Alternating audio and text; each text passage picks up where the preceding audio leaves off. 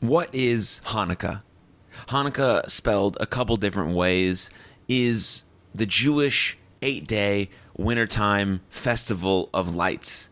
It's celebrated with nightly menorah lighting, special prayers, and special foods. In the 2nd century BCE, the Holy Land was ruled by Syrian Greeks, who tried to force the people of Israel to accept Greek culture and beliefs instead of mitzvah observance and belief in Hashem.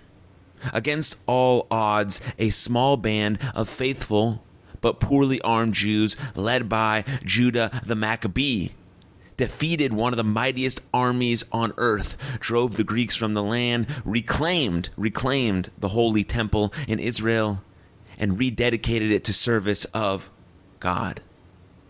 When the Jews sought to light the temple's menorah, which is the 7-branched little candle thing that you see, they found only one single cruse of olive oil that had escaped the contamination by the Greeks. Miraculously, they lit the menorah, and the 1-day supply of oil lasted for 8 days. 8 days, that's where the Festival of Lights comes from, until new oil could be prepared under conditions of ritual purity. To commemorate and publicize these miracles, the sages instituted the festival of Hanukkah.